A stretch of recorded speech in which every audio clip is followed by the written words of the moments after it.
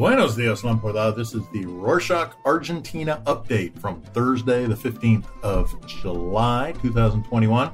10 or so minutes of the big stuff going on in Argentina.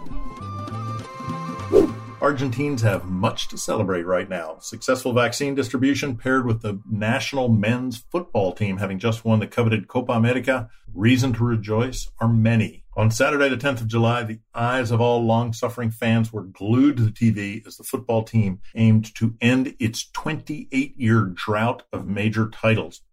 Argentina edged arch-rival Brazil in their home stadium, Maracanã, in Rio de Janeiro. The final score was 1-0 behind Angel Di Maria's lone goal in the 22nd minute. In multiple towns and cities across the country, fans filled the streets, cheering, jumping, singing, and celebrating. Cars were honking their horns in delight, celebrating Lionel Messi's long-awaited and well-deserved first trophy with the national team. For some, it may be hard to understand why a football tournament could prompt such a mass celebration, but in times of pain, no joy is unwelcome. If only for a few hours, all differences, difficulties, and injustices were briefly forgotten. While the street celebrations on Saturday night were a far cry from the social distancing guidelines, let's talk COVID-19 vaccinations. The upside, around 30 million vaccines have been administered. The downside, almost 1 million Argentines are overdue for their second shot. Second dose shortages only adds to the lack of vaccines for minors, but on Monday, the 12th of July, the country finally signed an agreement with Moderna for 20 million doses of vaccine that has been approved for children. This will be Argentina's first shot developed using messenger RNA technology. A shipment date is still unknown, but we will continue to follow developments on this story. What we definitely know will not be arriving soon: stranded Argentinians abroad. On Friday, the 9th of July, the government decided to extend its restrictions on international travel, including the daily entry cap of Argentines coming from abroad. According to the government, the possibility for exemptions will be decided single case by single case, with international flights still taking off daily across the country. The number of Argentines trying to get back home will only continue to increase. Another possibility that is currently being discussed to guarantee all travelers comply with a 7-day quarantine, mandatory isolation in local hotels upon return. The cost would be paid by the travelers, not the state. On the topic of restrictions, the Buenos Aires city government authorized gatherings of up to 20 people outdoors, and offices can now operate at 30% capacity. The loosening of restrictions directly correlates to a decrease in average daily infections and occupation rate of beds in ICUs, which dropped to 64%. During the same press conference, the city mayor also reminded citizens that vaccinations are now available to everyone over the age of 30 for a first dose, and starting next month, cultural events will be allowed with a 1,000-person attendance cap. Speaking of crowds, on Friday, the 9th of July, National Independence Day, demonstrations against the government took place at various locations across the country, called together by agricultural employers and the opposition coalition. Protesters rallied behind President Fernandez's alleged populism. Agricultural producers are demanding an end to a quota on meat exports imposed by the ruling government, while the farming sector also questions the recent nationalization of the Paraná-Paraguay River waterway, the main route of navigation to the sea for ships transporting grains, oils, and flour. The ban on beef exports and constant change of pandemic-related restrictions led to a waning economy in the second quarter of 2021. The manufacturing sector posted its worst decline in more than a year. To curb an expected rise in inflation, Argentina imposed new restrictions on parallel exchange rates. On Saturday, the 10th of July, the securities regulatory entity flagged a set of restrictions to local brokers that will reduce the amounts made on bond sales each week.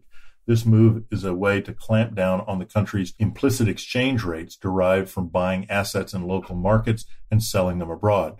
There's been a resurgence in this practice in recent years as a result of capital controls. In other news, on Thursday, the 8th of July, the Bolivian government denounced the Macri administration, President Fernandez's predecessor, for attacking Bolivian military forces in 2019 with tear gas and gunfire. Back then, the forces were repressing the social protest by followers of ex-President Evo Morales, who had been ousted from power after 40 years due to upheavals following a disputed election. In a letter to his Bolivian counterpart, President Fernandez apologized in the name of the Argentinian people, saying that the dispatch of the materiel had been proven. However, both the ex-president and Argentina's foreign minister in the Macri administration denied any knowledge. Some members of the opposition speculate this claim is the government's way of leaving a stain on their opponent before midterm elections. Speaking of which, the deadline for defining candidates is drawing near. Union leaders are seeking representation in the Peronist coalition. It's not likely that the opposition will include any on their list. In fact, a few party leaders have been quoted as saying trade unions are part of the country's problem. Surprising decision, though, neuroscientist Facundo Manes' decision to run for office. The famous doctor will represent the UCR party and is expected to run as an opposition candidate for national deputy in Buenos Aires province. His candidacy is expected to be criticized by rivals over his lack of political experience. Last week, President Fernandez overturned a permit that allowed workers to freely choose from multiple health insurance options, including private companies. Now they'll be restricted to the chosen plan for at least a year before being able to change it. On that note, the government announced on Tuesday, the 13th of July, that it would make a one-off payment of 5,000 pesos to more than 6 million pensioners in August. The bonus will be given to those who have an income lower than 2 minimum wages, which is more or less 46,000 pesos or $470 per month. This comes as a form of compensation for the loss of purchasing power at the hands of inflation. Consumer prices have risen almost 50% over the last 12 months. Also on Tuesday, the 13th, President Fernandez made his first comments on Cuba's state of social unrest. More than 100 people have been arrested in Cuba during unprecedented demonstrations against the government. Protesters have been chanting things like "down with the dictatorship" and "down with communism."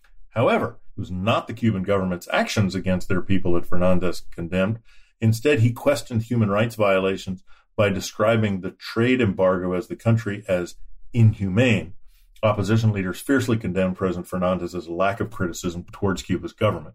Let's end the episode with a fun fact. Did you know that in Spanish-speaking countries, it's not Friday the 13th that's bad luck, it's Tuesday the 13th. This belief is brought to Latin America by Spanish conquistadors back in the day who associated Tuesday with disagreements. Why? Because the Spanish word for Tuesday, martes, comes from the name Mars, the Roman god of war. Nowadays, you may hear the common saying, on Tuesdays, don't get married and don't take a trip, which in Spanish is martes, no te cases, ni te embarques. So, if you had a rough Tuesday, now you know why. That's it for this week. If you like the show, make sure to subscribe, share it with your buds, let us know your thoughts and ideas, leave a review. You can also send us an email with your recommendations or questions at podcast@rorschach.com. Nos vemos.